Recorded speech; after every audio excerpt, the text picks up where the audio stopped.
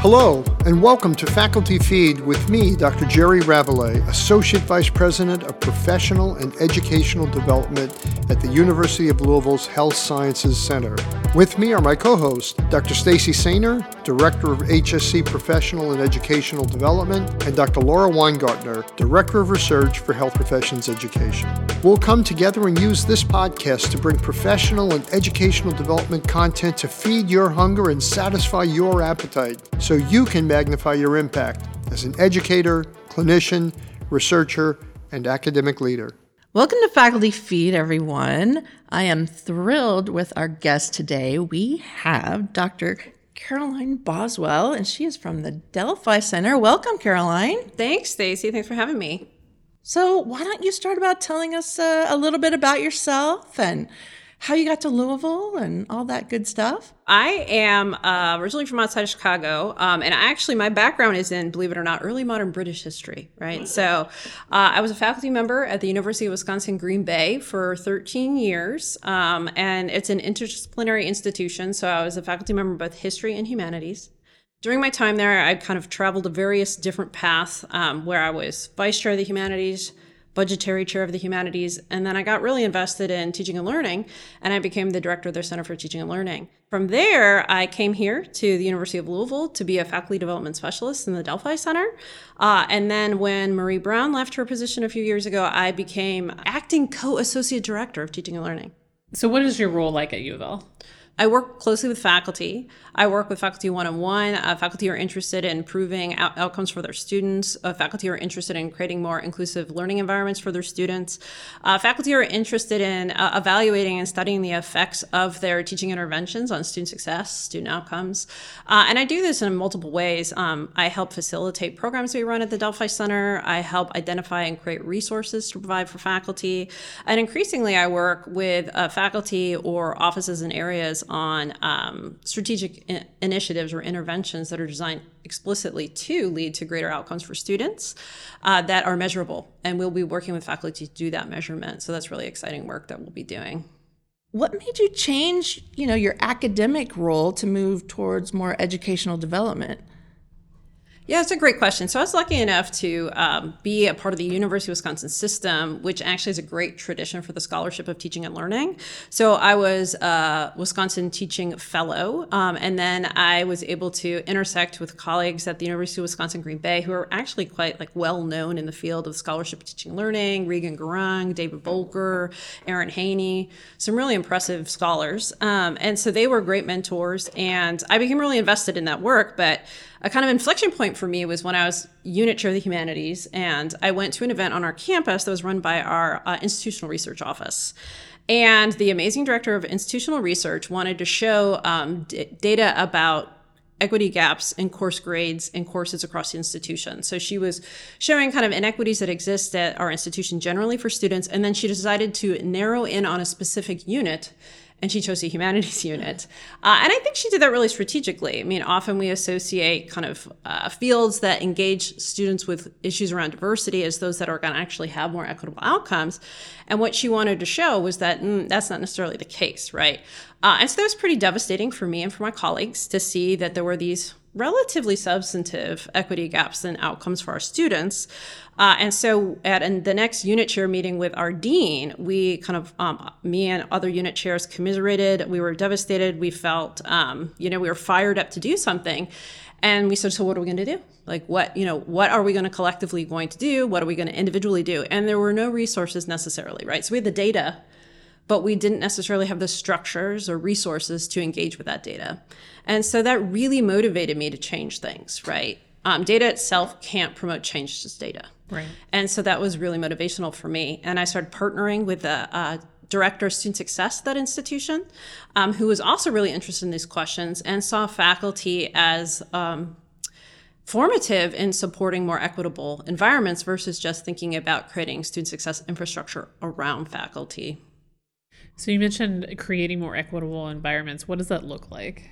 On the one hand, it means to what degree are students experiencing our courses equitably, right? So do our courses feel relevant to all students, right? Are the purpose of the assignments aligned with the things that they find relevant and of value? Are we creating identity-safe classrooms where students of all identities feel safe, respected, and valued? Are we fostering a sense of social belonging and mattering amongst our students so they feel seen, understood? Do they perceive a sense of trust and fairness? Do they feel as though we're treating them fairly and that other students are treating them fairly, right? So a lot of it has to do with kind of the culture that we create and the structures that we create, as well as the way in which we engage them with the content of our disciplines. The reasons that there's inequity in higher education is because there's inequity in the system, right? And there's only so much we as individuals can control. Think about the structures of our courses, whether you're talking about course size, the actual physical structure of classrooms, or even the online modality. Like the decisions that were made about size, shape, all of that were based on, pretty outdated modes of thinking about what teaching and learning looks like. It's difficult as an individual to disrupt that if I'm in, for example, a classroom that has stadium seating. That is suggestive that I'm the sage on the stage and the students are kind of receptors of my knowledge, and that's not a particularly equitable way of thinking about teaching and learning. And so, also course sizes, right? I mean, there's a lot of evidence about the importance of engagement with students, direct engagement. When you have really large classes and you have multiple classes that are of that size, that becomes challenging, right? So, and in order for faculty to engage in equity-minded teaching, there needs to be structures in place that allow them to do that. And another structure is that work is recognized and rewarded, right? So that is something that is seen of value, and that the kind of affective and emotional labor that goes into equity-minded teaching is also recognized and spread equitably amongst the faculty versus considered like the province of certain faculty within the discipline, such as, depending on the discipline, women or, people of color, faculty of color. So, Caroline, can you define some of these key terms that I know we're going to discuss a lot today? Let's start with equality versus equity. Equity, particularly in the context of teaching and learning, is providing an environment and learning opportunities where all students are able to achieve outcomes, right? I would also say that all students have an equitable experience, right? So that when they're reflecting on their experience within their education, everyone is talking positively or thinking positively about that because they feel valued and respected, right? Equality is more about, every student has equal access to learning, right? But that doesn't necessarily mean that all students are going to achieve the same rate or that they are going to experience it the same, right? And so equality is kind of the goal. Equity is how we get there, is one of the ways of thinking about it. What's some of the support that you provide faculty through the Delphi Center? Well, one of the things that's really important to being an equity-minded practitioner is first kind of critical reflection on why inequities exist, right? And your relationship to those. And so often, there's this really great keynote that I listened to by a scholar in the field who talks about how people often came to him and said, he studies, for example, he studies success for African-American and Latinx males in higher education. And he said that people come to him and say, can you just give me a sheet with best practices, right? So that what do they need? Just give me a sheet of tips. And he was like, it doesn't quite work like that, right? We actually have to start with perceptions, right? So we have to think about how we're perceiving our students, right? And how our perceptions about our students actually affect, right, their experience. And then next, we actually have to build mutual relationships, right? There needs to be that sense of trust and fairness, that kind of recognition that you care about who they are, and you care about their values and that you want to make an equitable and relevant experience for them. Then we can get to the practices, right? And there are certainly practices that support equity, right? But it's really important that we first start thinking about our own mindsets, right? Origins of structural inequities in higher education, and again, our own relationship to them. I presented with a student and another faculty member once at a Women in Science program in the UW system. And we were talking about a program that we ran that was called Equity Gap Fellows program, where faculty came to us to work to reduce the gaps in their courses, right? And one of the things we had them do was actually restructure their syllabus, right? So look closely at their syllabus to see what degree the language was reflective of an equity mindset, to what degree the course design itself was reflective of that, right? So, for example, does your course actually demonstrate a belief in growth mindset, right? So that students have the opportunity to grow over the course of the semester. Is that represented in the way you assess them? And we were presenting on this, and we had a person raise their hand and ask a question. And more or less they asked, I don't know how to support my students when they don't get a difficult concept because it was so easy for me, right? So I don't quite understand how to do that. But they did say it in a way that was suggestive that it also wasn't their responsibility, right? Like the tone was suggestive. And the student, this is a student who is now a medical student, right, at a different institution, more or less said, well, you need to recognize that you had privileges that many of your students don't have, right? And that it's your responsibility to teach all of your students, right? And to think about the supports that they need to be successful, but not to suggest that they don't have the capacity for success, right? There are people who think that being an inclusive or equity-minded instructor means that you are not a rigorous instructor or that you don't believe in rigor. And that's absolutely not true. In fact, studies show that you need to demonstrate a firm belief that you have high standards, but that all of your students can meet those standards, but that you're going to provide them the supports necessary to get there, right? And those might not all be coming from you, right? They were coming from the host of resources that are available at your institution, and you're connecting students with those resources. One of the things that I work with faculty with is about the development of their own growth mindset. And so that is part of it. If faculty are not aware of, you wouldn't, a lot of times faculty are not even familiar with the concept of a growth mindset, and providing them that knowledge that you need to provide experiences to all your students to help them meet their objectives and your objectives. Because a lot of times in the professional schools, it's like, what do you want to learn from the learner, right, perspective? And so you need to help them get there. And it can be difficult if faculty just, I don't know what to do with them. They can't get it. That's not, you need to change your point of view and think about it from the learner standpoint. Well, I'm thinking about the clinical faculty who maybe have a student on rotation for only a couple weeks. They don't have a formal syllabus that they could change or anything else. And it's, what can faculty who are interacting with students in a limited amount of time, is there advice that you could give them? We talk about growth mindset in the sense we need to instill it in our students, right? They need to understand that their intelligence is not fixed and they have the capacity to grow. But increasingly, studies show that what really matters is the degree to which we're demonstrating a growth mindset about it. So the ways in which you frame your feedback in particular to those learners, right? That you're not doing a feedback sandwich, which is study shows ineffective, but rather that you're articulating precisely your expectations. And then again, the belief that they have the capacity to meet those expectations. I think that it looks different within that context, but it's still fundamental to how we teach. Just yesterday, I worked with a group of interns. So these are first-year residents. And that was my message to them. They have to create what we call a safe learning environment. And I said, you have to do this every single day with every single learner you interact with. And I told them it can take 30 seconds. All right, guys, I want you to know what we're going to be doing today.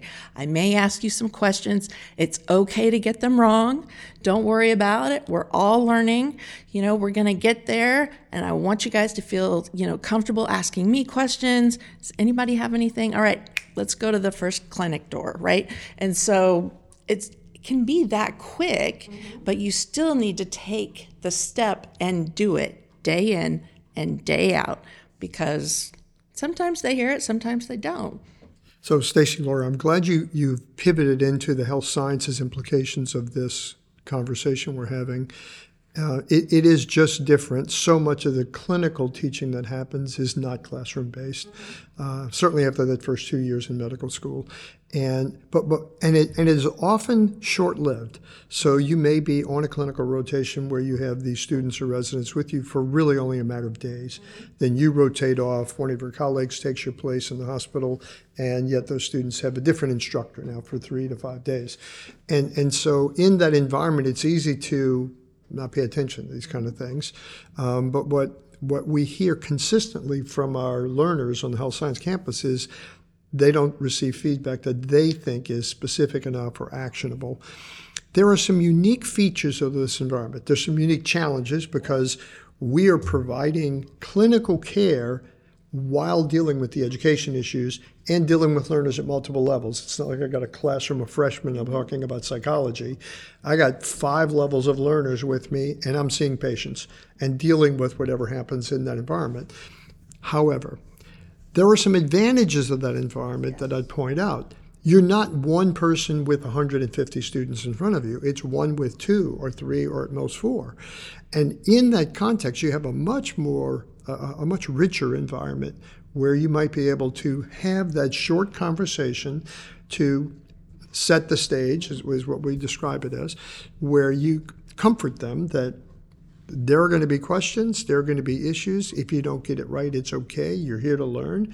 It's a safe place to make predictions and be wrong and set it up so that they know that. So I think there are some distinct advantages for our health sciences faculty to use these kinds of principles literally in the moment while they're going bed to bed, clinic room to clinic room. I just want to throw that in there for those listeners so that they can grab from this, okay, that's how I might provide an equity-focused environment tomorrow when I'm making rounds in the hospital. One of the things that when you're an equity-minded practitioner you do is you are very closely assessing the degree to which your students are learning, the student learning is equitable, right? And so within the context of clinical practice, right, what does that look like? And what are the barriers for students who are historically marginalized within your field, right? So first, identifying if there are those equity issues is an important part of it. But then, collecting data about that is not just relevant to your discipline, but to the specific context of your course and your students, I think is a big part of being an equity-minded practitioner. So listening to the experience of your students, right? A lot of students experience or learners experience identity threat, right? So, to what degree do they feel that if they, aren't quote unquote correct in the moment, they are representing their entire, everyone who has their identity, right? That can really affect performance, and that's been well studied, right? So those are the sorts of things that we should be doing as we're thinking about what does it mean to be an equity-minded practitioner. From the learner's perspective, whether they're students or residents, they may see in a given month on pediatrics 5, 6, 8 different faculty members that are playing some role in their education as people cross-cover and they're there for an extended period of time. Almost no faculty member does 30 days straight in the hospital anymore. And so from their perspective, they have to always be wondering, I wonder what they want from me. And it would be nice if each one at the outset said, here are my expectations about how rounds are going to go, or my expectations of how you will engage in the process, or I only want you to watch me during this operation as opposed to you doing anything to try to help me. And then we'll talk after the fact so that they know, because you see it in their eyes. They're afraid. They're not quite sure what to expect from this person. They may have a reputation of being challenging with learners in the clinical environment, and none of them want to look bad. They don't want to make a mistake, certainly in front of a patient or parent or you. And these are high-stakes environments for them. And to the extent that you can de-escalate that tension just by letting them know, look, here's what I expect, here's how we're going to do it, this is when I'm going to ask questions.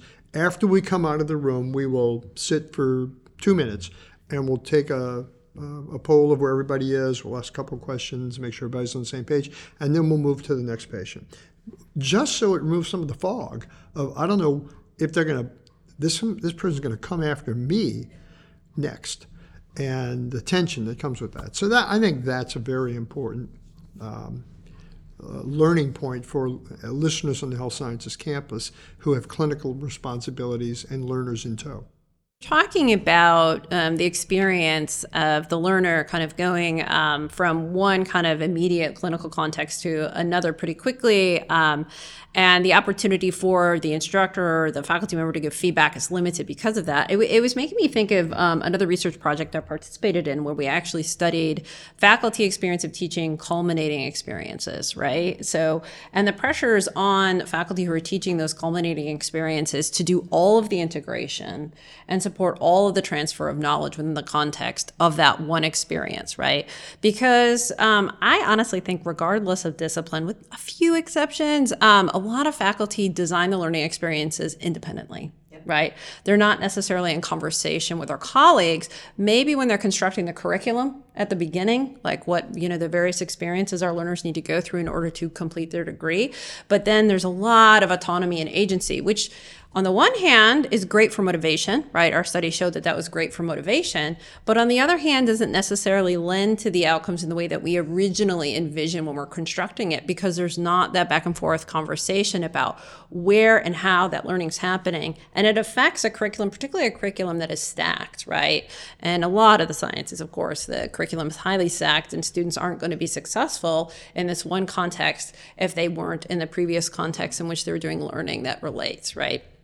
And so one of the challenges I think about the way our institutions are structured when it comes to equity-minded work is that, like, for example, if I start talking to my learners in a certain context about different types of epistemologies they might want to consider when they're dealing with a specific research problem, and then they go to another context that it talks very kind of disparagingly about those epistemologies, then am I setting them up for success, right? So that's a challenge for me. I want my students to be and my learners to be successful, but at the same time, I don't want them to feel confined to thinking just about, for example, a Western way of doing things, right?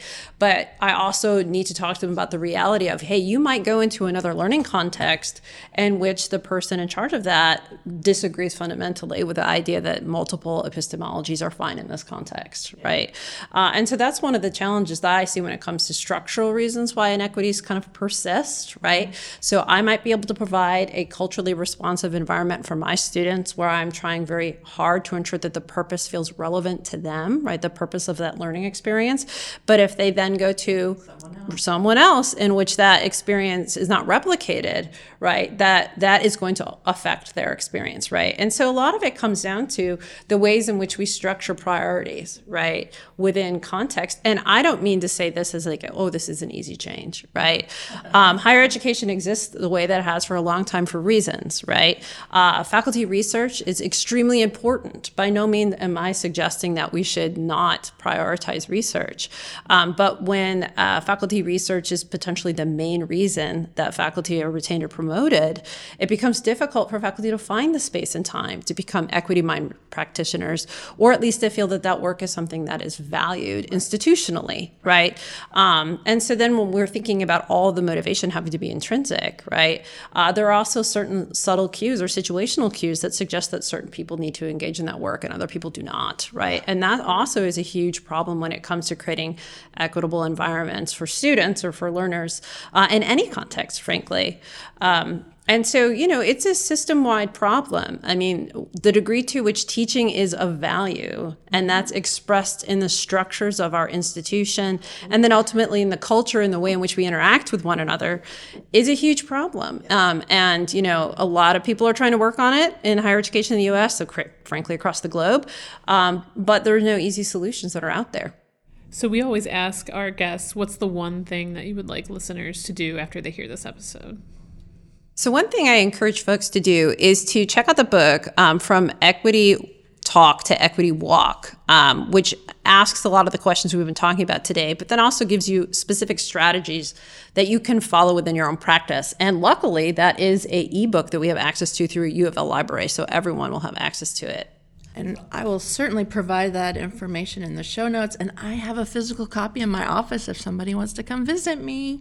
Caroline Boswell, thank you so much for your time today. We really appreciate it. Thanks for having me.